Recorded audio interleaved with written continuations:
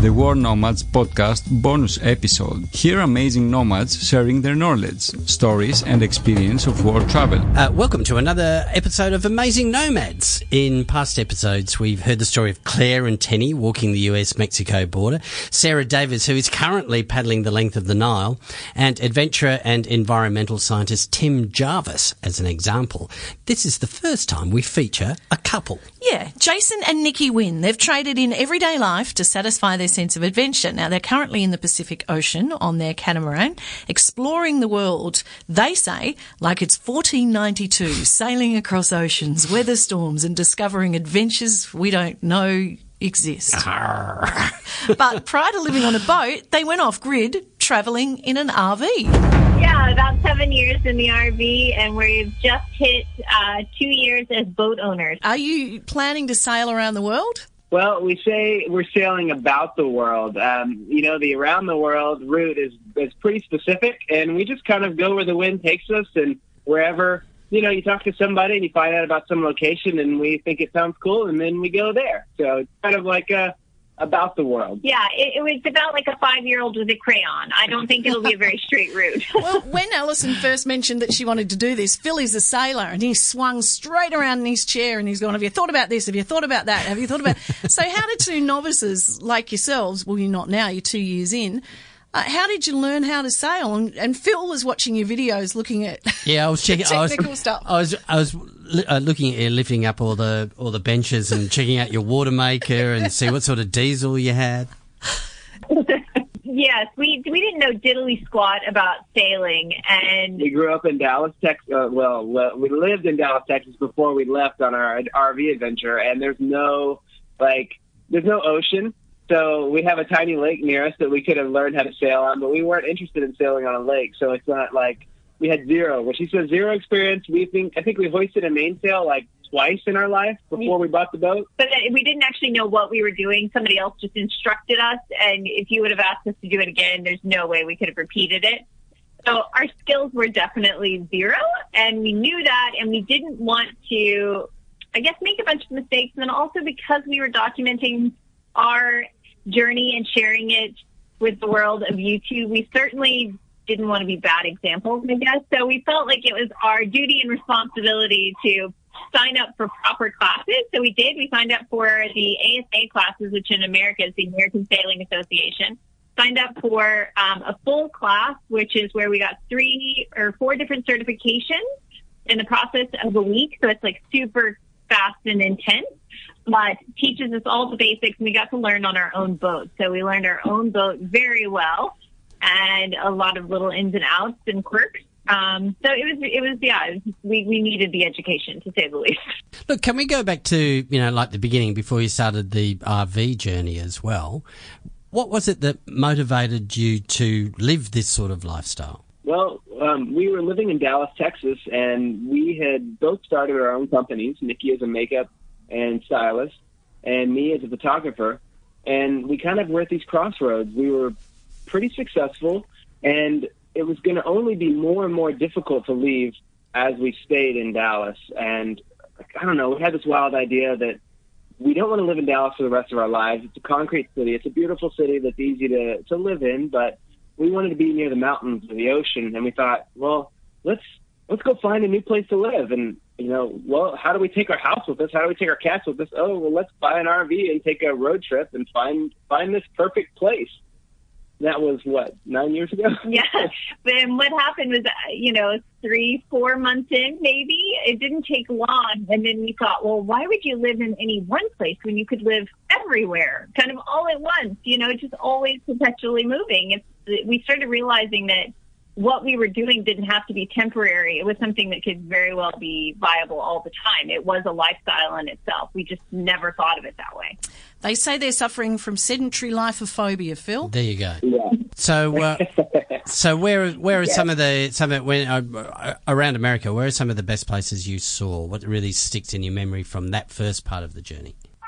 Especially our first year on the road, we had this absolutely ridiculous bucket list of all these places we wanted to go and these festivals we wanted to attend, and we did them all.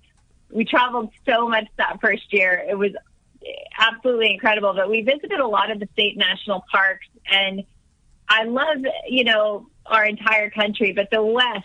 Oh, the West holds so many glorious places. You've got, the Redwood Forest is where I always say fairies and gnomes live, because if they do exist in the world, they certainly live in the Redwood Forest. Yeah, I think that's probably one of my personal favorites. Forest. Yeah. Right on the border of Oregon and California, she's talking about. Just absolutely stunning. If you hit it at the right time of year, before it's too sunny and before it's too cold, it's just magical. And we traveled for 7 years across North America, and we still have 100 places on our bucket list that we never got to. It's just unbelievable. When you compare an RV trip to being on a boat, in an RV there's something to look at all the time, but you guys are crossing the Pacific at the moment. There must be massive stretches of time where you don't see anything but water. Yes and no, yeah. I guess you start to notice lots of other things. If you're really lucky, you might catch some whales, which we did, only for a short bit. But not physically caught them. No. So we got to see them. We see lots of dolphins and, of course, lots of flying fish who like to land on our deck, flying squid who will leave ink stains on your deck, and stars and moon rises like you've never seen before, and just uninterrupted.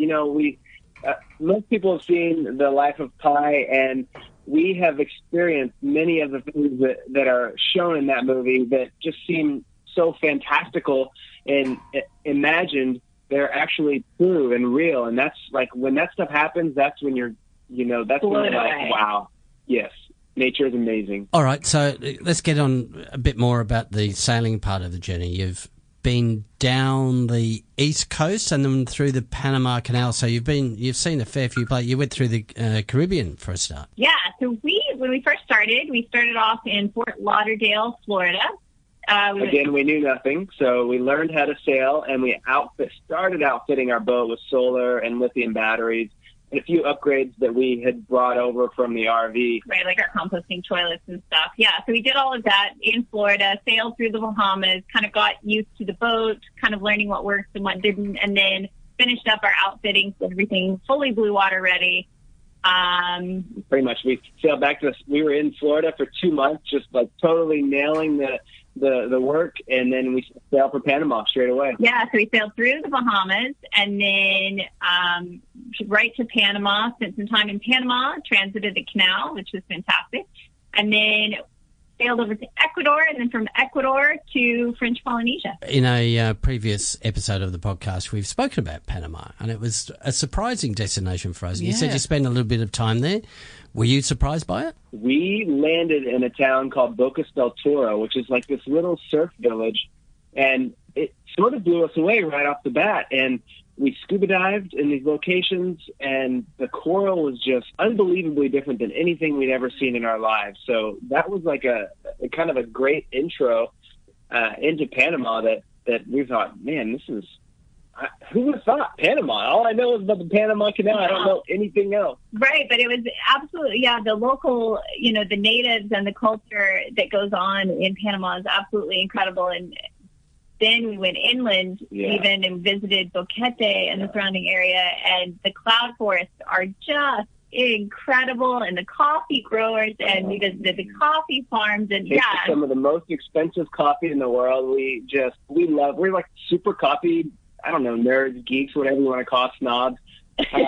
But, man, Panama is amazing for those coffee experiences if you love coffee. And some of the most expensive coffee in the world is actually sold to Australia and Taiwan, which is kind of, we thought was crazy. Yeah. So, yes, Panama was definitely a big surprise for us. You got hustled in Panama, apparently. Yes. Oh, yeah.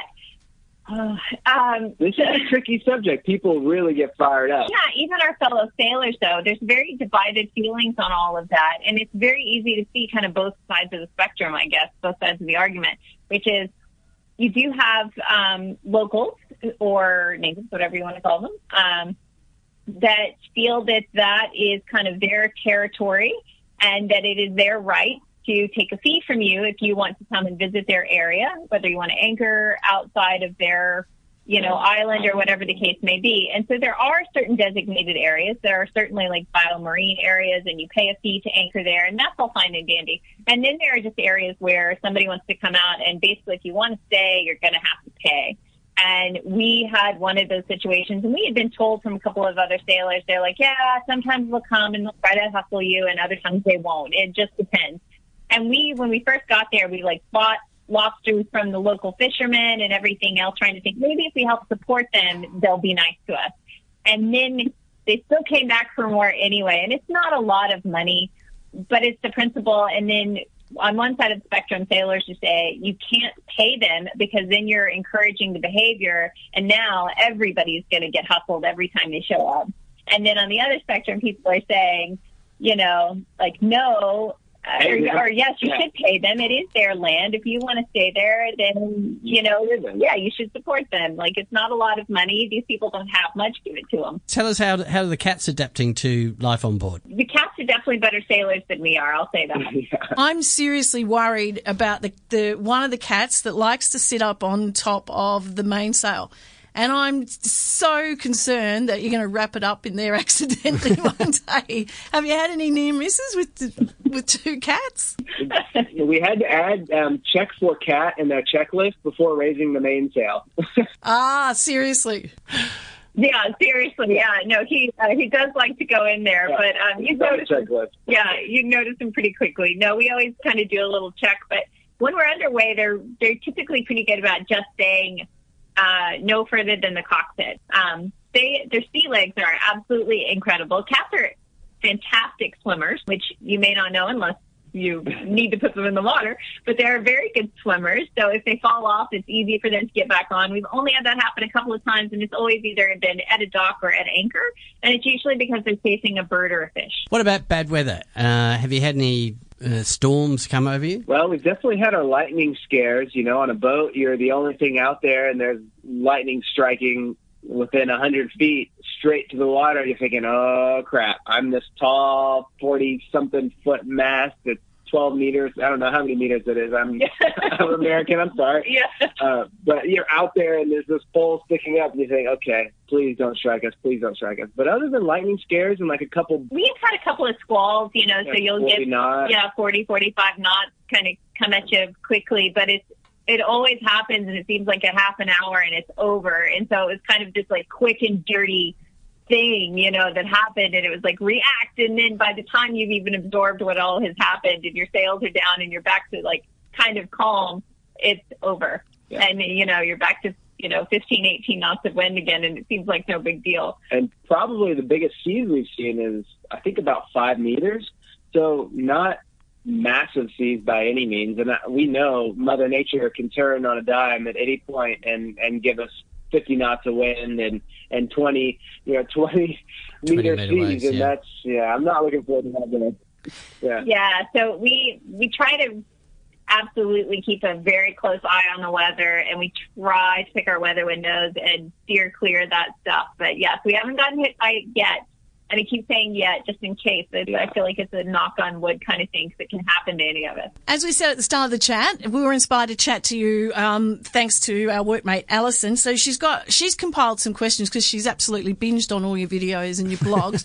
She's got some questions I'm going to throw at you if you can answer these. How many pairs of sunglasses do you both own? These are very important questions, Alison. Yes.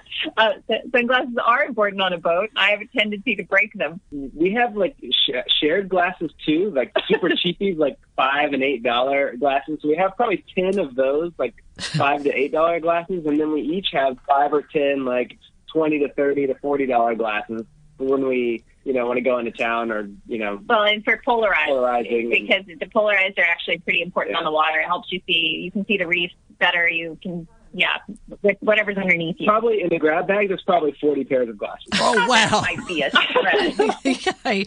Have you eaten anything weird since the sea snails in the Caribbean? Let's see. Well, we accidentally, in the beginning, we weren't fishermen either. We weren't sailors, we were fishermen, and we would catch fish, and we would look it up, and we'd try to identify it, and we'd end up eating fish that didn't taste very good. was pretty rough. The cats wouldn't even eat it. It was so bad. Now, one more question to finish off, and it's kind of an important one, given this week we've learnt that the size of the plastic in the ocean at the moment is bigger than France in the Pacific, I think, specifically where you guys are. Have you seen a lot of plastic in the water? Yeah, it's a real struggle, and we have a few different companies or nonprofits we're going to try and reach out to, because we're not educated enough on everything about the reefs and the quality of the water and what's in it. So we're hoping we can kind of work together with a few nonprofits and educate ourselves, and then hopefully educate our audience on what type of plastic is really not that good, or what things what you do as a boater is not good, like what you can do in your home that would help. Yeah, it is amazing. So much of it, and it's not even intentionally all thrown into, say, the ocean. A lot of it is stuff that is from overflowing trash cans that then ends up into a river or stream, and then flows down into that river and stream and out into the ocean. So it is a serious problem. We see little mini rivers of things that caught up in the currents, and you will just see a little stream of plastics and styrofoams and everything else, and it's disheartening for sure. Yeah, that is very disheartening, the state of our rivers and oceans. And every day there seems to be another horror story surrounding plastic pollution. Yeah, terrible. You can follow Jason and Nikki's adventures on their blog, Gone with the Wynns, which will be in show notes. By the way, I'm doing my bit for reducing plastic. We've gone bamboo toothbrushes at home. Nice one. Thank you very much. Congratulations. That's a start. Ooh, snorting and everything. Next week, another destination episode focusing on Ecuador. You'll find the World Nomads podcast and Amazing Nomads episodes on iTunes and via the Google Podcast app. And if you're listening in the air with Virgin International or domestic, thanks for choosing us to entertain you. Amazing Nomads. Be inspired.